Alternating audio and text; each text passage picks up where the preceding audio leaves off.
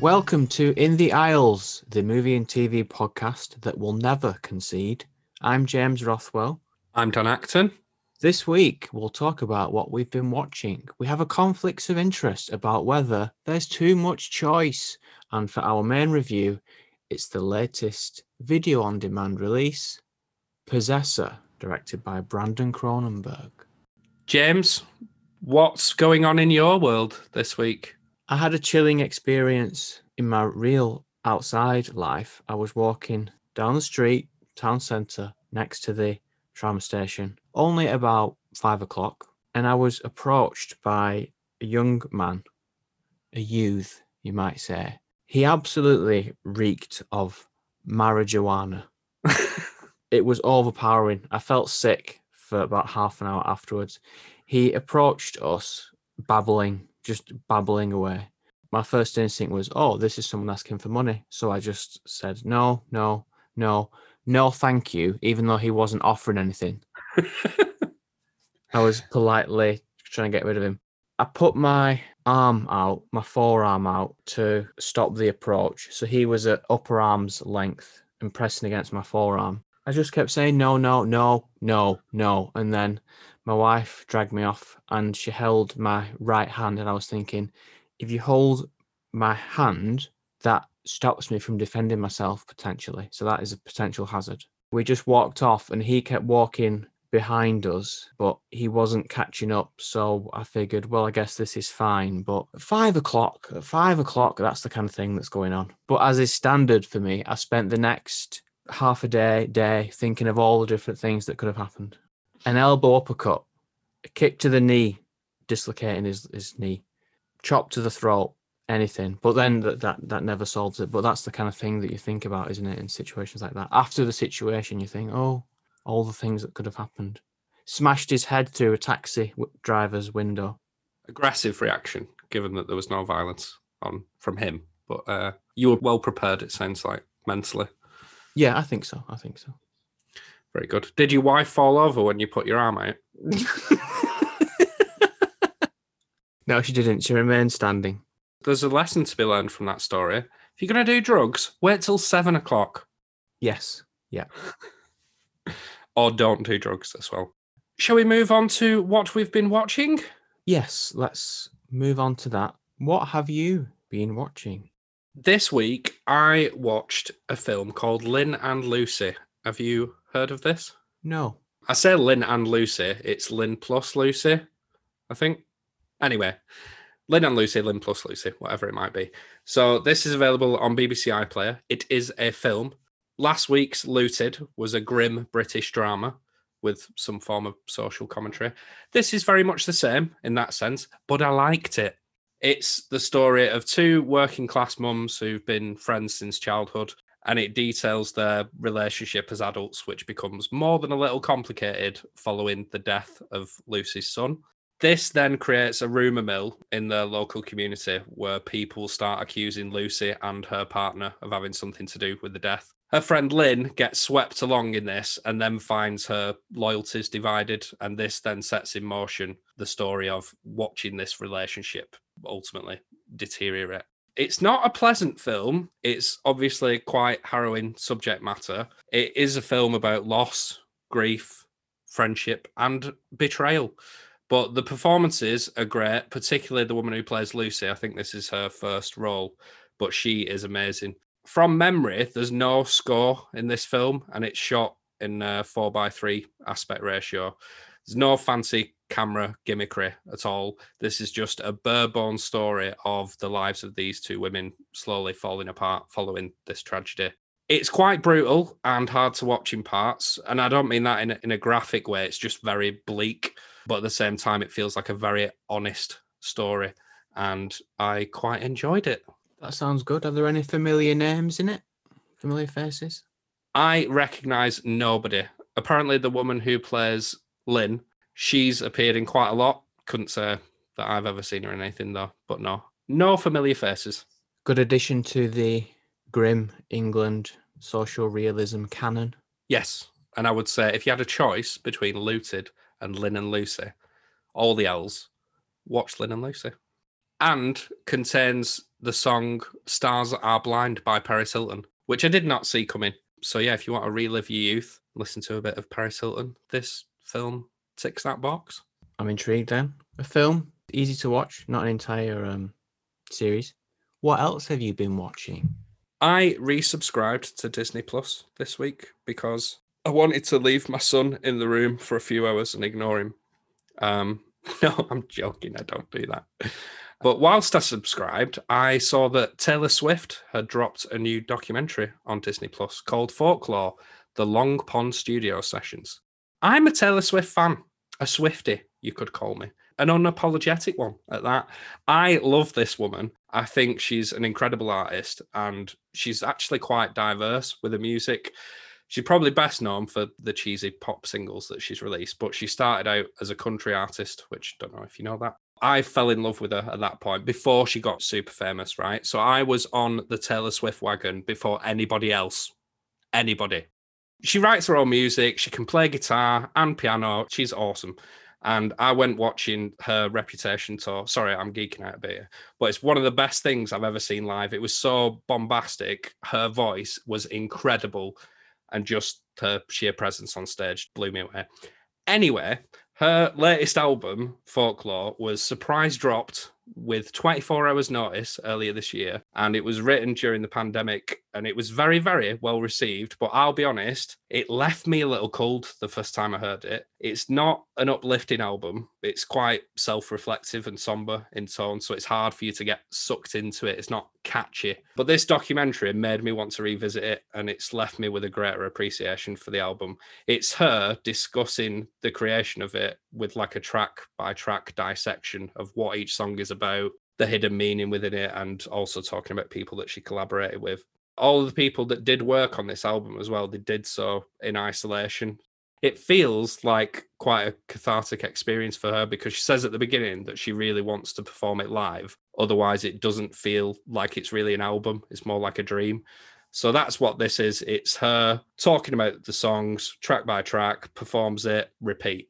It's very stripped back. It's just shot in a woodland cabin with two of her friends. And that's it. That's it, really. There's no glamour going on. She doesn't even wear makeup. And she's got a really hideous, oversized shirt on for most of it. So she's not bothered about that side of things. But there's no denying that lyrically, it's a great album. And the songs are just really, really well put together, even down to the order in which they appear. I feel like this is her doing an album for herself. It's not intended to be a crowd pleaser. It's very, very personal. But it was a nice opportunity to understand her creative process and learn more about her as an artist. And I would encourage people to watch Miss America too on Netflix because that's also really good. Like I said, nothing fancy in the way it's shot. It's just a documentary about making music with performances thrown in. And I really enjoyed it. Does she perform the songs live in the documentary? Like in Yes. the album? Okay. Yeah. That's good. So it's like a live show as well? Yeah, basically. That does sound like a very interesting idea. Well done, Disney, for picking that one up. What about you, James? What's on your watch list? I have been watching Good Lord Bird on Now TV. Good Lord Bird.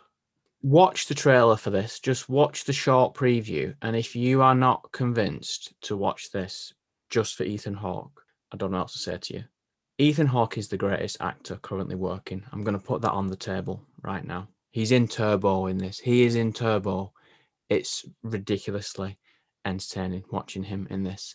It's about John Brown's violent abolitionist efforts in the USA before the Civil War, told through the eyes of a freed slave boy who dresses as a girl for most of the story, played by Joshua Caleb Johnson, who gets an introducing credit. So this must be one of his first roles. I was a bit daunted going into it because I don't know the history of the Civil War, let alone the inciting incidents before the Civil War, which is what this is about. But somehow, even with my ignorance and with the subject matter, which is slavery, this is very entertaining. The incompetence of John Brown's crew the boy who's nicknamed Onion failing constantly at convincing people that he's a girl. It's very entertaining. I'm not all the way through it yet, but it's about John Brown trying to get support for a more violent opposition to slavery in America just before the Civil War. It's a limited series, so you can get in and get out without having to worry about coming back for another season next year. It's cinematic, big budget, better than probably 95% of what is on Netflix. So I'd heavily recommend this. Worth a Now TV subscription alone? Yes. Oh, that good. Okay. What is that about? Is forced to dress as a woman to keep... John Brown just believes that he is a girl, or he mishears the boy's father say his name. So John Brown believes that Onion is a girl, and he just decides to keep up with it. I'll just keep pretending I'm a girl for different reasons. So he goes to a brothel dressed as a girl, but then the women immediately say, "You're not a girl. What is going on here? What's going on?" So that's funny. And Ethan Hawke's just so over the top. It's the most over the top performance I've seen recently. So good. I've got to be honest, the time period puts me off. I know that we both liked Hamilton, but it's not something that I'm eager to watch, if I'm honest. Despite how good you say it is, it's just that time period, just nah. It's visually quite bleak, but entertaining again, somehow. Don't know how, but it is. Very good. What else? On Apple TV, Becoming You, which is a documentary about children growing from birth to 5 years old, the first 2,000 days of their lives, narrated by Olivia Colman, the Queen herself. The way it works is that each episode has a theme like speech, making friends, or movement, and it tracks the development of those things from birth to 5 years old in each episode. The whole series doesn't go from 0 to 5 in the last episode. Does that make sense? Yeah. So it stays fresh each episode. It's basically a child psychology dissertation as a big budget documentary. So if that doesn't sound interesting to you, don't watch it. It looks at when do children learn to speak?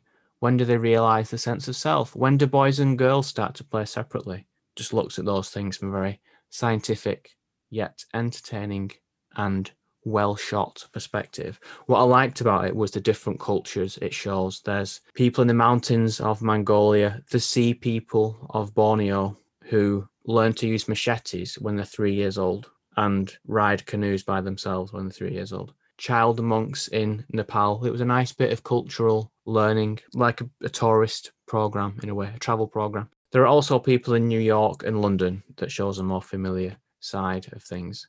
But I realised at about episode 4 that this is it. There's no more locations. It doesn't give you more and more locations as it goes on. You'll keep going back to New York, Mongolia, Borneo, which is fine. But just to warn you, it doesn't go into places all over the world, even though it claims to be about 100 children. Surprisingly good, heartwarming. I would recommend watching it with a partner so you can say, "Oh, that's cute. Oh, look at how cute they are." But surprisingly good offering from Apple. Again, they've delivered. They've got a 100% success rate on what I've watched with them up to now. Very good. What if you live on your own and for love nor money you can't get a partner? Would you just say don't bother watching it? Yeah, because if you watch, if you're watching these families and they are all happy, especially the people in New York and London who have to be living in very expensive homes, you might just feel a bit sad. When do children start to speak, by the way? I don't remember. That's fine. By the age of 5, there's one girl by the age of 5 who speaks Chinese, French, and English fluently. Oh, come on, that's sickening. Right, you've put me off it. I don't want to watch that now. It does tell you. I don't remember, but it does tell you. Because again, there's a speech episode all by itself. And right, just as I was thinking, all these children are all able-bodied. None of these 100 children that they've done have got a disability. And as soon as I thought that, a deaf baby turned up, and I thought it is properly diverse. Cool. That's a nice array of entertainment that you've watched there. Dare I say, this is our first non-Netflix episode. No Netflix. Oh, yeah. This week, I also watched We Are Champions on Netflix. No, you didn't. No, you're right, I didn't. That's an anomaly that I doubt we'll ever pull that off ever again. Probably not, no. We definitely won't with next week's main review, There is a lot of choice, isn't there? A lot of platforms to choose from and a lot of content within those platforms. But is it a good thing or not? Is it a bad thing? I'm Or leading not. in. I'm leading into the. Oh, see what you're doing. Yep. What are you talking about, you? I very much disagree Shut up, with that. you two. You do not have good opinions. What an idiot. I hate You opinions. can't even speak or Nothing read. you're saying makes sense. Conflicts of interest.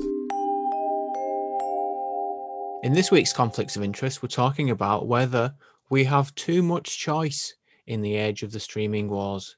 It's important to draw the distinction that this is around TV shows. Personally, and I think we're going to be in agreement, when it comes to film, I think there's a lot out there, but it's nowhere near as extensive as TV. And it's largely the same type of thing: horror, superhero films, sequels. So are we centering this around TV, do you think? Yes, let's do that. I also want to say as well that we have to be careful, because I don't want our opinions to be tainted by the demands of this podcast, because I think they could be. Point in case, The Third Day, my favourite TV show of the year. I loved the first 3 episodes. I haven't watched any more of it, mainly due to the 12-hour live event that I want to get through. It's difficult when we need to bring new content each week, but that's a separate discussion. So you, James, you start off. Cast your mind back to before this podcast. Do you think it's a problem or not? For me, it is a problem because I'm suffering from analysis paralysis. Every time I go to look for new content to watch, I spend so much time thinking about it that I don't get anywhere. And then when I do choose something to watch, knowing that there's so many other things to watch, I can't concentrate on the actual choice that I make. So that's my current take on it. I think another point to make is that we're not the analysts or consultants, and we haven't conducted studies. We are the actual consumers that are talked about in other studies, and that is my consumer experience that I can tell you that analysis paralysis is something that I often come across. And when I have made my latest streaming choice, Becoming You, I made that choice because that was the only thing really that was at the top of Apple. It's one of the 3 things maybe that's on there. But faced with Netflix, the endless grid of things, I don't know what to pick. I mean, we've slagged Apple off, but maybe that's its saving grace. It's that there's just too little content on there, so you're forced into watching something. What's your current personal experience feeling like? It is a problem, and it has been for quite some time. Like you said, you use so many competing streaming services, all with their original content. But at the same time, the main problem is that they're all trying to draw in the exact same audience. So you've got Amazon and Netflix bringing out shows in the same sort of genre, directly competing with one another. For example, The Boys versus Umbrella Academy, or Mindhunter versus Bosch. Bosch!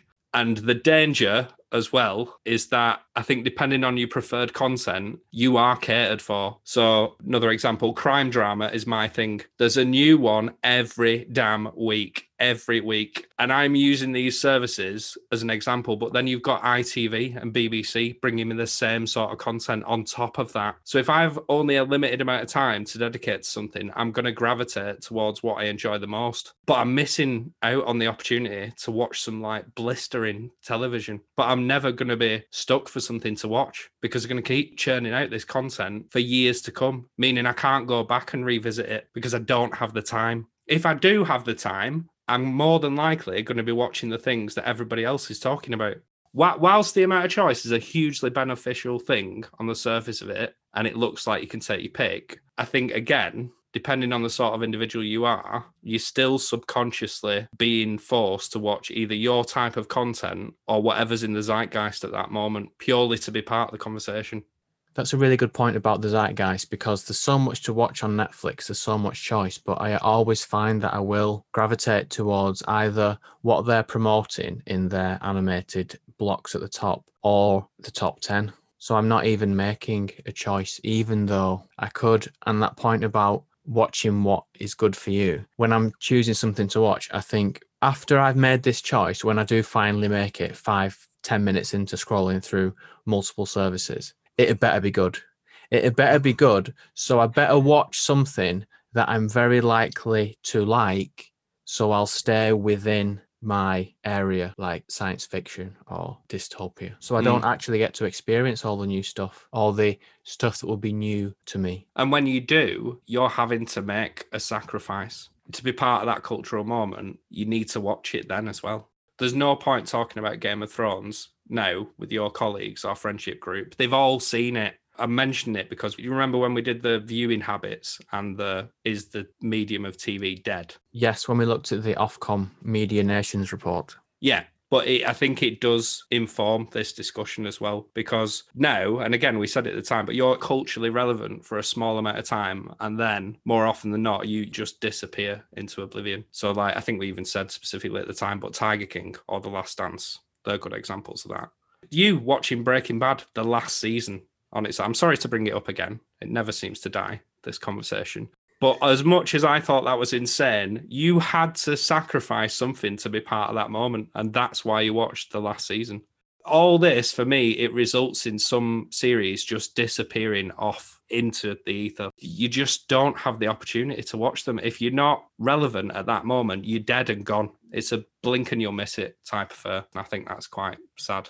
Things do come and go too quickly. Do you remember when the first Blue Planet was on and it was broadcast week by week on TV?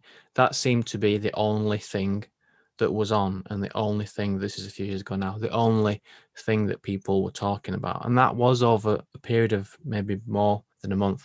And there, not having any choice was good. And you had the time to dive in and follow the bandwagon. But now with something like Queen's Gambit, I've not watched it. And already now it is too late to talk about it. It's come and gone. And if you miss something, you can miss it very quickly. And then the next choice is already there. Before you've even got a chance to process whether something's good, the next choice is already in front of you.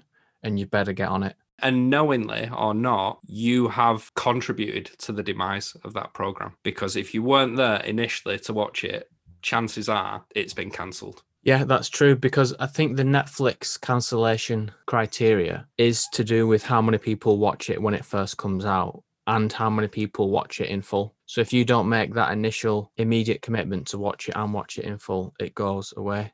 So things are not going to develop over years and get saved, like The Expanse on Sci-Fi that was picked up by Amazon. Can you hazard a guess at how many Netflix TV shows have been cancelled since it first started producing original content? Throw a figure in the air, James. When did it first start? I think Netflix, did it start in 2007? But it didn't start off making originals, did they? No, that was in 2013 with House of Cards. House of Cards starring Robin Wright and no one else. There's no male lead actor in that program. No, definitely not. How many have been cancelled? 115. Oh, all right, okay. I was a bit more conservative than that. 47 shows. So I was thinking that was really bad, but I've just completely come in way too high. That's my fault for coming in too high. You were best to assume the worst, though, I think. I'll mention a few casualties, some of them recent. Glow, The OA, Santa Clarissa Diet, is it? Can't really, never watched that. Drew Barrymore, not a fan. Jessica Jones, Spinning Out, which I loved. Altered Carbon, Messiah, and The Dark Crystal, which is a shame because it won an Emmy. So critically, in fact, a lot of them critically acclaimed, but failed to make the cut. The biggest one missing from that list, Chambers on Netflix. I loved that. That was one of my favourite programs of last year and built up a bit of a cult following, but never, ever to be seen ever again. Glow and Altered Carbon, they're the kinds of programs that are good, that are worth making. And in another time, a better time, they would have grown over a few years. Like the example that I always talk about, Star Trek The Next Generation. Not good for the first 2 years. It's known for not being good for the first 2 years. And then it gets good. The scary thing with Netflix and the digital age that we're in, I think, is that they can have an algorithm that will tell you what to watch.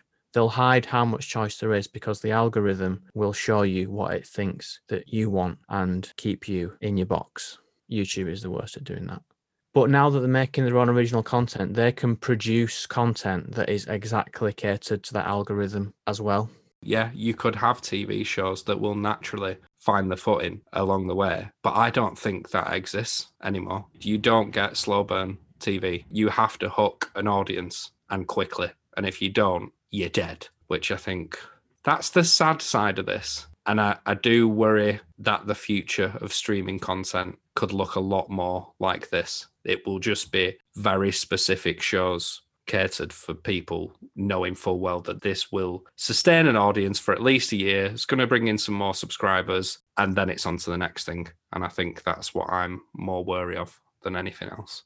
Just to give the opposing side properly, I'm just going to quickly advocate for free market capitalism, which is to say that when there is this amount of choice, the digital consumers, they're very clearly making their decisions. It's very, very clear to these companies who we're subscribing to and then what we're watching, which means that the demand will surely always be met. So while there is a lot of choice, the choice that is there, we can hope it's determined by market forces. That yes, there's a lot of choice, but if everyone watches The Expanse and Miss America, more programs like that will get made. But if only a few things were made, you'd have no choice but to watch them. And then you'd never know or the companies would never know what was good and what isn't good.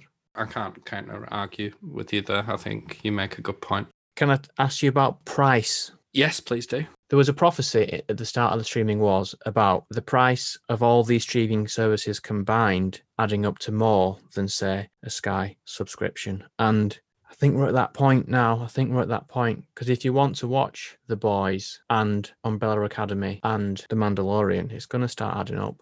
Is it good for the consumer in that way? Maybe not.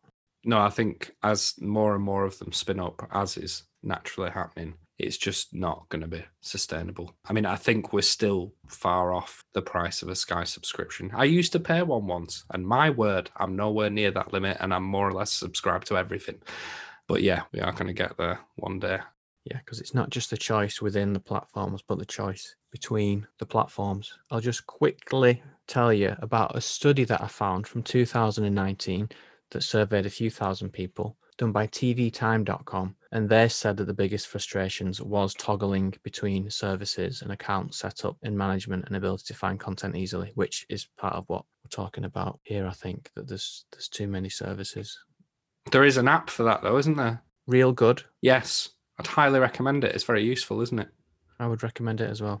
So let's not produce too much content on this matter, James. Let's summarize our thoughts. In summary, where's your head at? Make your own decisions on what you want to watch. Don't try and follow the zeitgeist and subscribe to everything. But when you do make that choice, also find something new. Don't just be guided by the algorithm.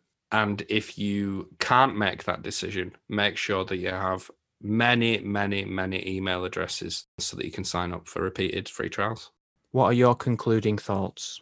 Can there be too much of a good thing? Too much content? From the outside looking in, it's a great thing. There's more choice than ever before. How can you possibly moan about the abundance of television that you have at your fingertips? On the flip side, I do think the impact of this new age that we live in will start to have some very negative effects on what the future of content looks like. But it's early doors. I remain to bear witness to the nightmare that is in store for us, no doubt. And despite all the content available across all the streaming services, this week's main review is not available on any of them. Hello, I'd like to order an opinion, please. This film is new, fresh point of view. When we sit back, this is a fact. We in the aisles, here are some aisles, thoughts in sync, tell you what to think. I'll listen to you, but please don't rap again. This week, we're talking about the new on-demand release, Possessor. Possessor. You have a very special nature. One we've worked hard together to unlock.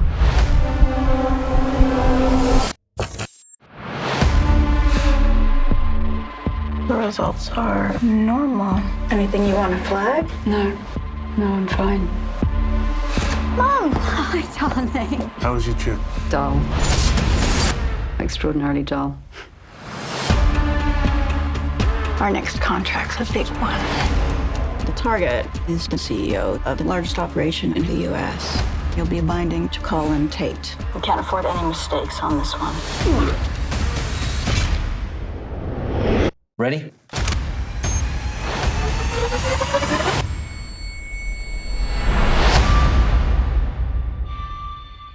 What's with you today? What do you mean?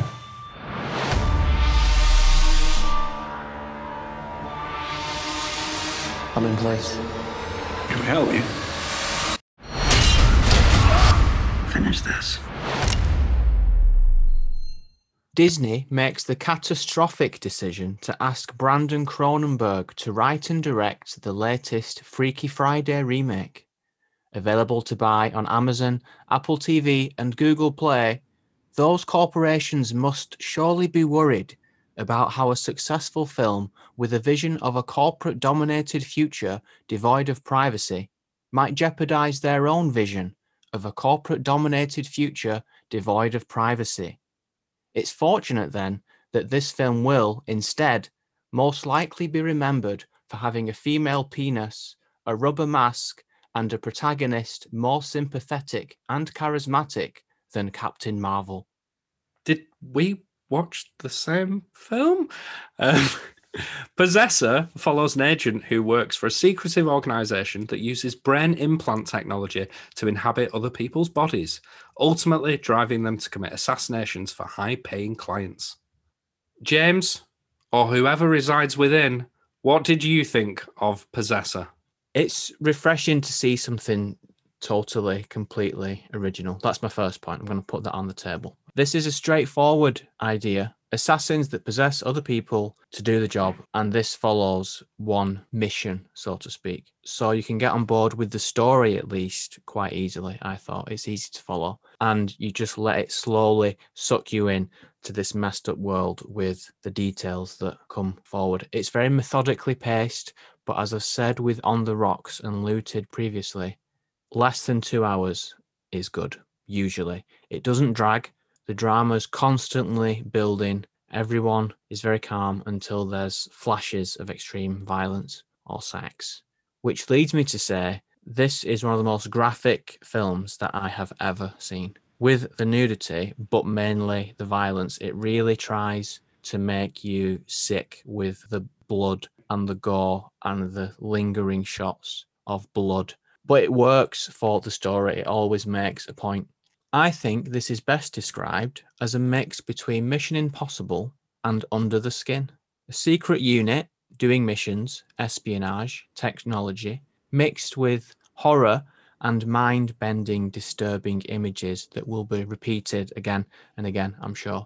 I feel like I mentioned this too much, but I like the colour. There's all blue, all red, all yellow scenes that are unsettling and hypnotic. And there are simple things like having Andrea Riseborough at the very edge of the frame to throw you off. And it's someone's vision brought to life. And there was a point halfway through where I realised I was leaning forward with my eyes wide open because I was so drawn into it. Andrea Riseborough is brilliant. I've never seen someone convey so much with just their mouth opening slightly, with only the mouth on the screen. She's iconic in this. I loved her. What I wasn't expecting was the commentary on privacy and technology and future employment that added to my enjoyment, but they didn't overdo it. I didn't feel it was underdeveloped. It was a nice presence. This doesn't offer any relief, comedy relief. It is quite a challenge, but it was worth it. Daniel, what did you think of Possessor? Well, first off, one of us is guilty of plagiarism this week because the beginning part of your review is nearly word for word exactly what I thought. It is a very interesting concept and a worthy addition to the body swap genre, with some sci-fi thrown into the mix, because more often than not, you find films of this type around fantasy angle. Like you said, an original idea. It's not based on a book, graphic novel, or a sequel. It's brand new, and I really appreciated that. I had a real worry going into this that it was going to be quite an abstract art house type film with little plot. But like you said, it is very easy to follow that. Couldn't be further from the truth. The narrative's like pretty easy to get on board with. It's not much to wrap your head around. A few weeks back, I think this is quite an interesting parallel. We reviewed Black Box, which I think had a similar-ish idea. I do think that this is what I wanted Black Box to be. It just feels like it has a lot more ambition than that film had and is successful in getting that across. The opening of Possessor is the most grab you by the balls, sit the fuck up and listen that I've seen in quite some time. It's basically a brutal murder, but the lead up to it is so suspenseful and the outcome so undeniably graphic. I was just like, wow, I am gripped. I would say that it's much more interested in existing in the horror genre than in the science fiction genre. I say that because the science isn't really delved into or explained, or at least I didn't think it was. And the world that they live in is quite similar. You just accept that it takes place at some point in the not too distant future. And the glimpse into the future itself is subtle. Aside from the mechanic of possessing someone else's consciousness, it's quite a familiar world, which I would say makes the premise even more terrifying to me. You do, however, get this industrial aesthetic to most scenes. With the exception of like Vox's home, everything feels quite clinical, which I took to mirror Vox's psychology as she begins to feel ever more emotionally disconnected from herself and the family. The way in which the film is shot, I had similar observations to you. There's a really good use of colour, especially in some of the mind-trippy segments that you get later on in the film. And as for the camera itself, I don't know if you'd noticed, but there's some really nice flourishes, which I liked. There's like these cityscape scenes where the camera's rotating as it glides across the landscape. What benefit it brought to the film, I'm not too sure, but I found it an interesting stylistic choice that was quite hypnotic to watch.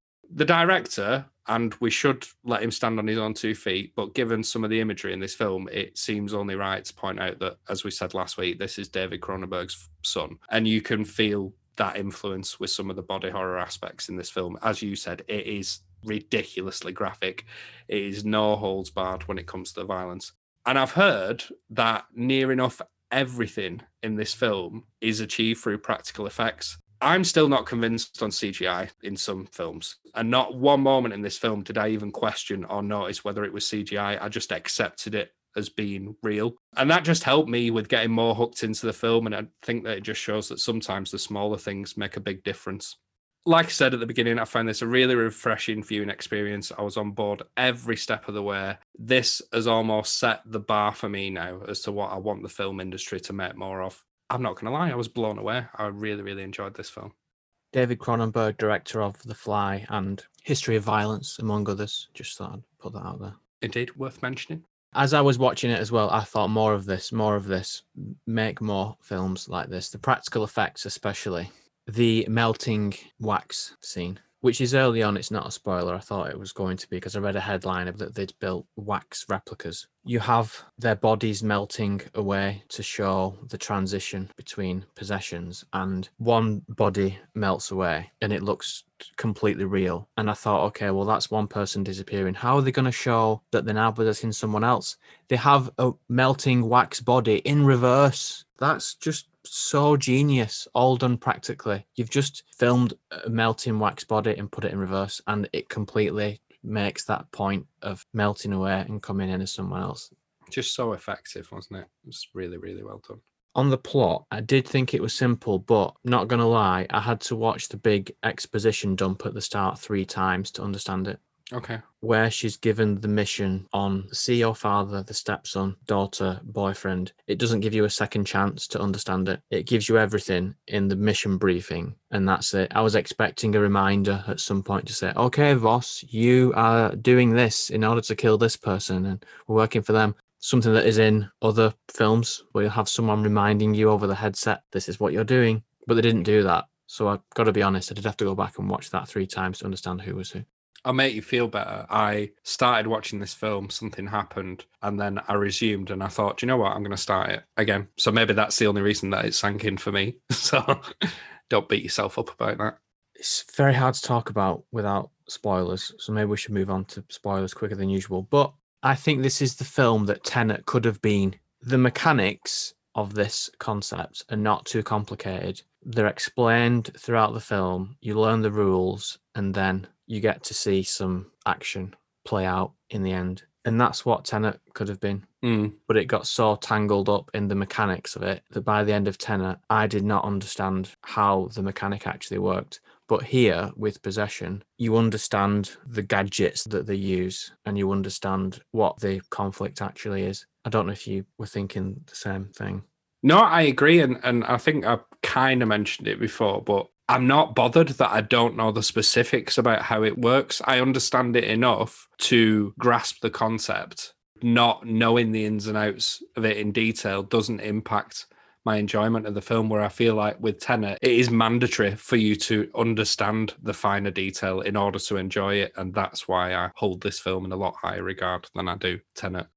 Well, James, it looks like our critical stars have aligned once more following our little bump in the road last week with Looted. But let's just make absolutely sure. James, would you recommend Possessor? Yes, definitely, absolutely. But with a health warning, there are 1 or 2 or 3 scenes of extreme violence. Daniel, would you recommend Possessor? I'm starting to get really worried now because obviously we make notes, and as I said at the beginning of this, feels like somebody's copying someone. And yet again, we've made the exact same observations. I've said health warning, not for the faint of heart. So who's possessing who? I would go as far as saying this is my most enthusiastic recommend so far on this podcast. I am putting it up there in my top 5 for the year. We will be releasing an end of year review. We will see if it can maintain that spot on my list. But yeah, I love this film. Very, very enthusiastic recommend. So let's lie back, close our eyes, put on our weird headpiece, and go into spoilers for Possessor. Bruce Willis, Real name is Tyler Durden. Sank at the end. Oh, thanks a lot.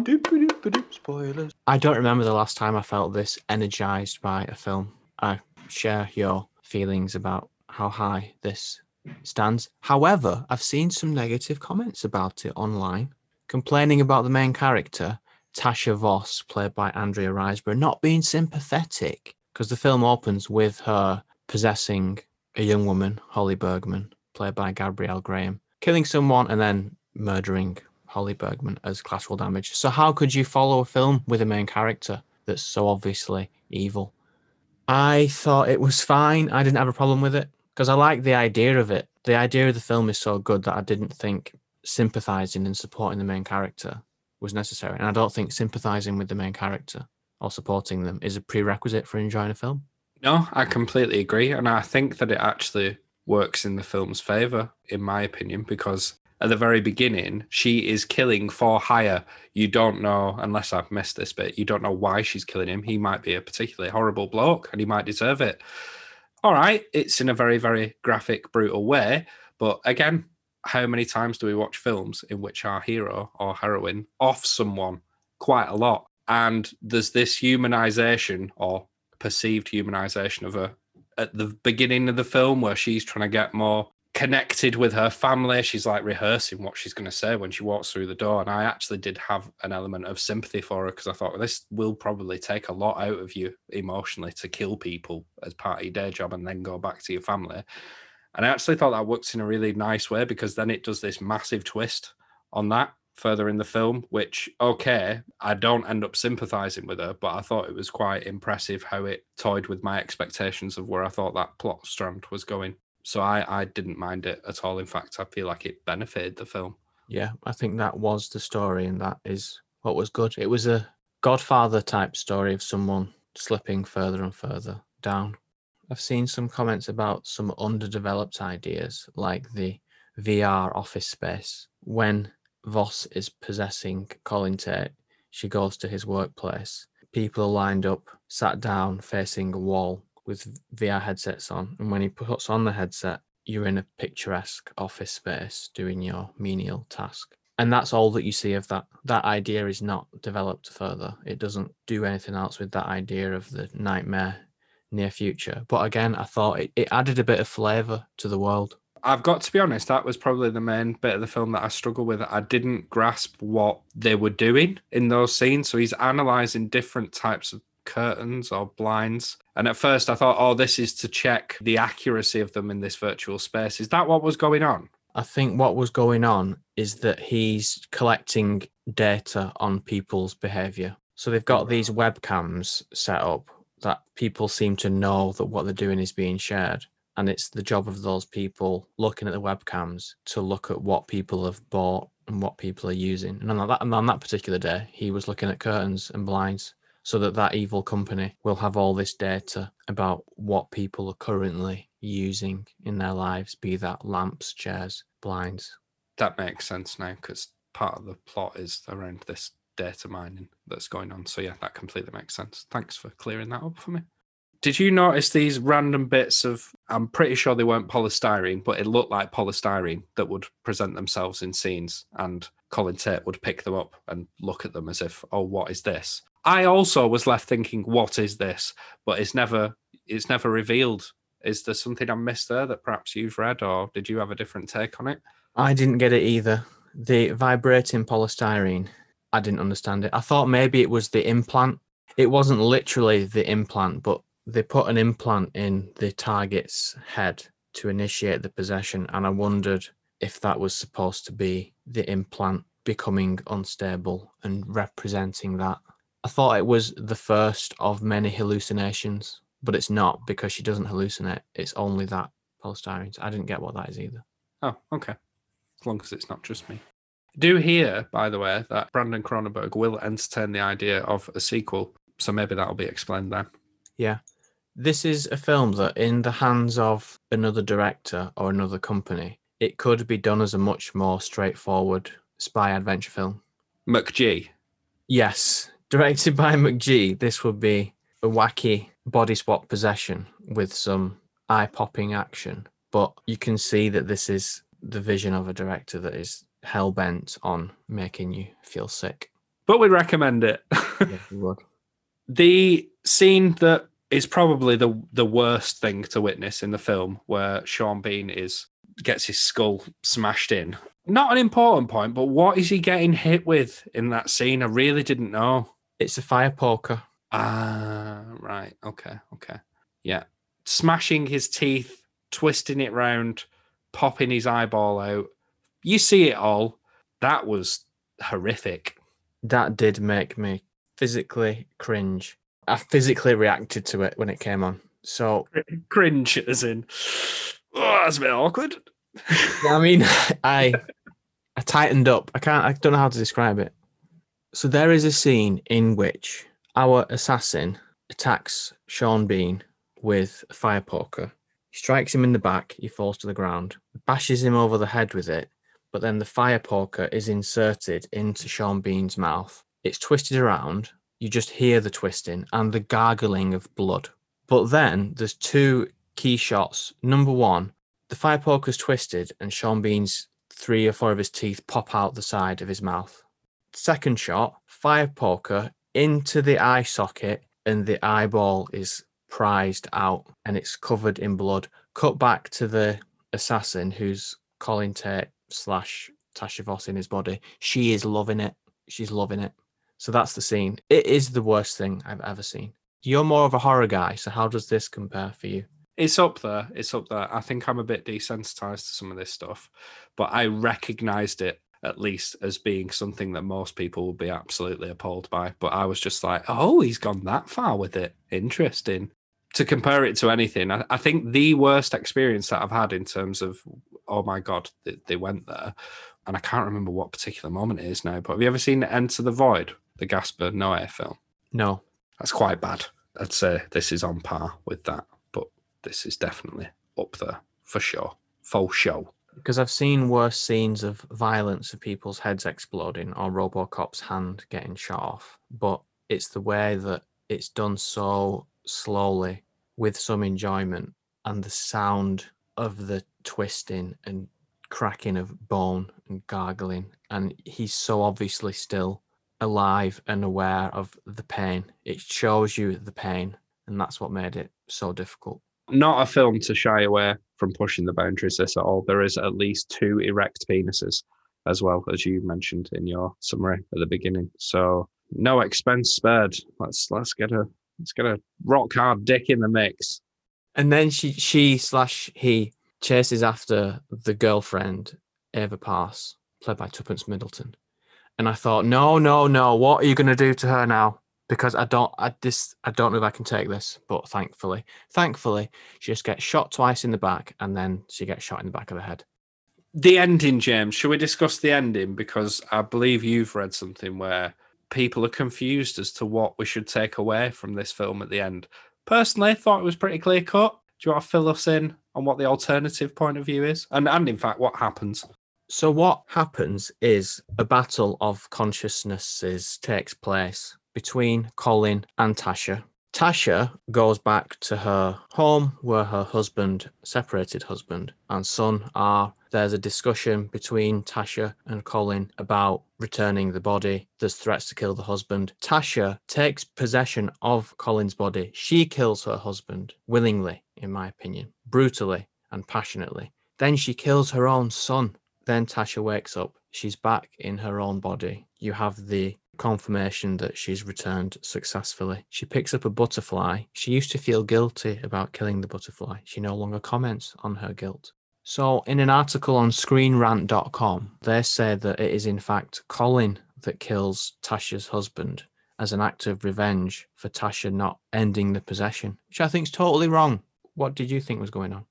Completely disagree with that. I thought exactly the same as you. In fact, I feel like there's several non-subtle hints to that very point. One being that you've just mentioned, she felt guilty when she had this psychology test first time around at the beginning of the film. Oh, I killed the butterfly. Later on, she makes no mention to feeling guilty. So she actively enjoys the act of killing and has known so for a very long time.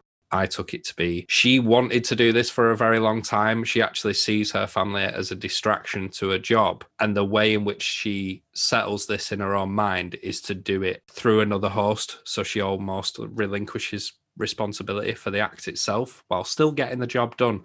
That was my take on what happened in those final scenes. That's what I thought as well, yeah.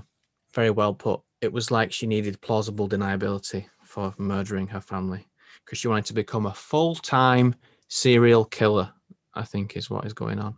Exactly. Just another point on the ending as well, which only occurred to me earlier on today when I was thinking about it again. And I've got to be honest, it's one of those films where it has stayed with me. I've thought about it quite a lot since I've watched it. The son, as you mentioned, is killed, but at that moment in time is inhabited by her superior who's took control of the son. Now, thinking about it a bit more in depth, and I don't want it to not make sense, but how did she gain control of her son, knowing full well that they have to get the host, implant them, and then take possession of it? It's like she would have had to have the foresight to know that he was going to that house to then go, oh God, I've got to do this. I've got to get this ball rolling with possessing a son. It was only when I thought about it, I thought, I don't think that actually makes too much sense. It could be that family members of these assassins have the implant in them so that family members can be possessed at short notice as a failsafe. I had actually thought about that, but then I'd forgot that it had been something that came to my mind. I'm not trying to just appear intelligent, but it would make sense, wouldn't it, from an observation point of view, for them to make sure that the assassins were still being normal within family environments. Yes, I think you've settled my concerns there. Yeah.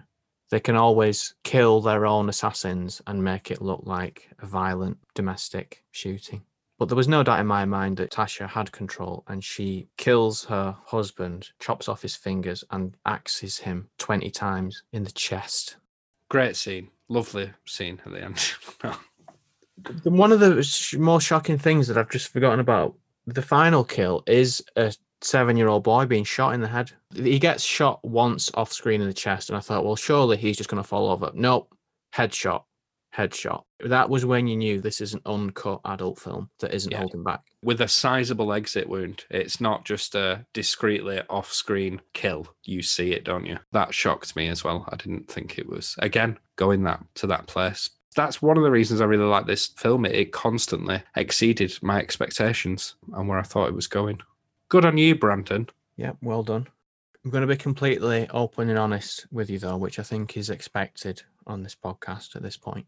On first viewing, I completely missed that key point about her no longer commenting on the butterfly guilt. In an early scene, she's going through items that are hers to confirm that she knows who she is. She has a butterfly that she's framed after killing it. She says, I still feel guilty about killing this butterfly in my childhood. End of the film. I killed this butterfly in my childhood. Pause. No guilt.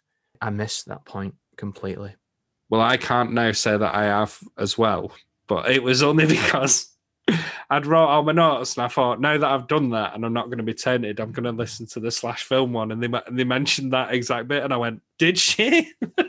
I didn't know that either.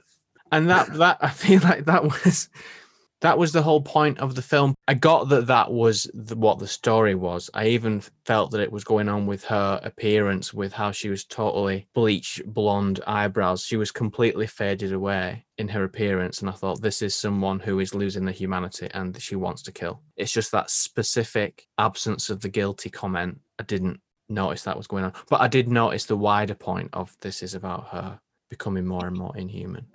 Exactly the same journey for me. If anything, that final scene, despite the fact that I obviously didn't fully understand it or listen to what was said, it's kind of a mute point because I just took that to mean this is back to business as usual. She's not impacted by it. I took that without knowing what was said because it was very matter-of-fact discussion that she was having. So it became almost irrelevant to me. But just knowing it, again, like I said, reinforced that idea of, oh no, she is a cold, calculated killer. During that final scene, I was letting my imagination run wild. I don't think this is the case, but instead of thinking about the guilt, I was thinking to myself, oh, these items that Tasha's looking at, the pipe and the dead butterfly, are those actually her boss's items? Gerda is the character's name. Are those Gerda's items? And over a series of possessions, has Tasha been convinced that she is someone that she's not? When Gerda's doing the test, it's a test to see, yep, she still thinks that she's the person that we want her to be. The project is secure. I think there might be something behind that, to be honest. And if this does go into sequel territory, I'd be interested to see them expand on that a bit more because there's so many little instances of her training or purporting to be somebody that everything does feel slightly manufactured with her existence. And it's one of the things that I wanted to give the film a lot of credit for, really, because despite her being our protagonist, or antagonist, I suppose you could say, by the end, you're seeing through the eyes of the person that she is inhabiting, Colin Tate. 60% of the film, she is within him, but I never felt disconnected from that Vox character. I always felt as though I felt her through him. I know that sounds quite weird, but I did. I'll just digress slightly with this. I've been playing Assassin's Creed Valhalla recently, and you get the option to play a male or female character, and you can really quickly transition from one to the other. And I've done that, but I found that journey really jarring, and I can't quite get to grips with it. But the way that it's done in this film, it transitions from her to him so well. Like we said before, like the process of her gearing up to be in these horse or meeting a family, she's repeating the subject's dialogue to perfect certain inflections and mannerisms. And that really helped me just go, right, I get this. And I bought into it. And as soon as she switches over to the Colin character, I was just sold on it. I do think it helps that Christopher Abbott, who plays Colin Tate, he was very good in displaying a man who is torn between these two consciences, especially towards the end. You're not seeing the main character on screen, but it's due to Christopher Abbott and Brandon Cronenberg that you can still see Tasha inside him. It's just brilliant. I did feel like I was watching her, even though it was Christopher Abbott's face on screen. They achieved it so well. I think they also do it with the bits where you do still see Andrea Riseborough, the most notable and what might be the famous scene during the sex scene. It cuts to naked Andrea Riseborough with an additional appendage. So it does remind you when it wants to. It is her. This is definitely her doing these things. It pulls it off so well. So good. Well, I'm more than ecstatic that we chose to watch this film this week.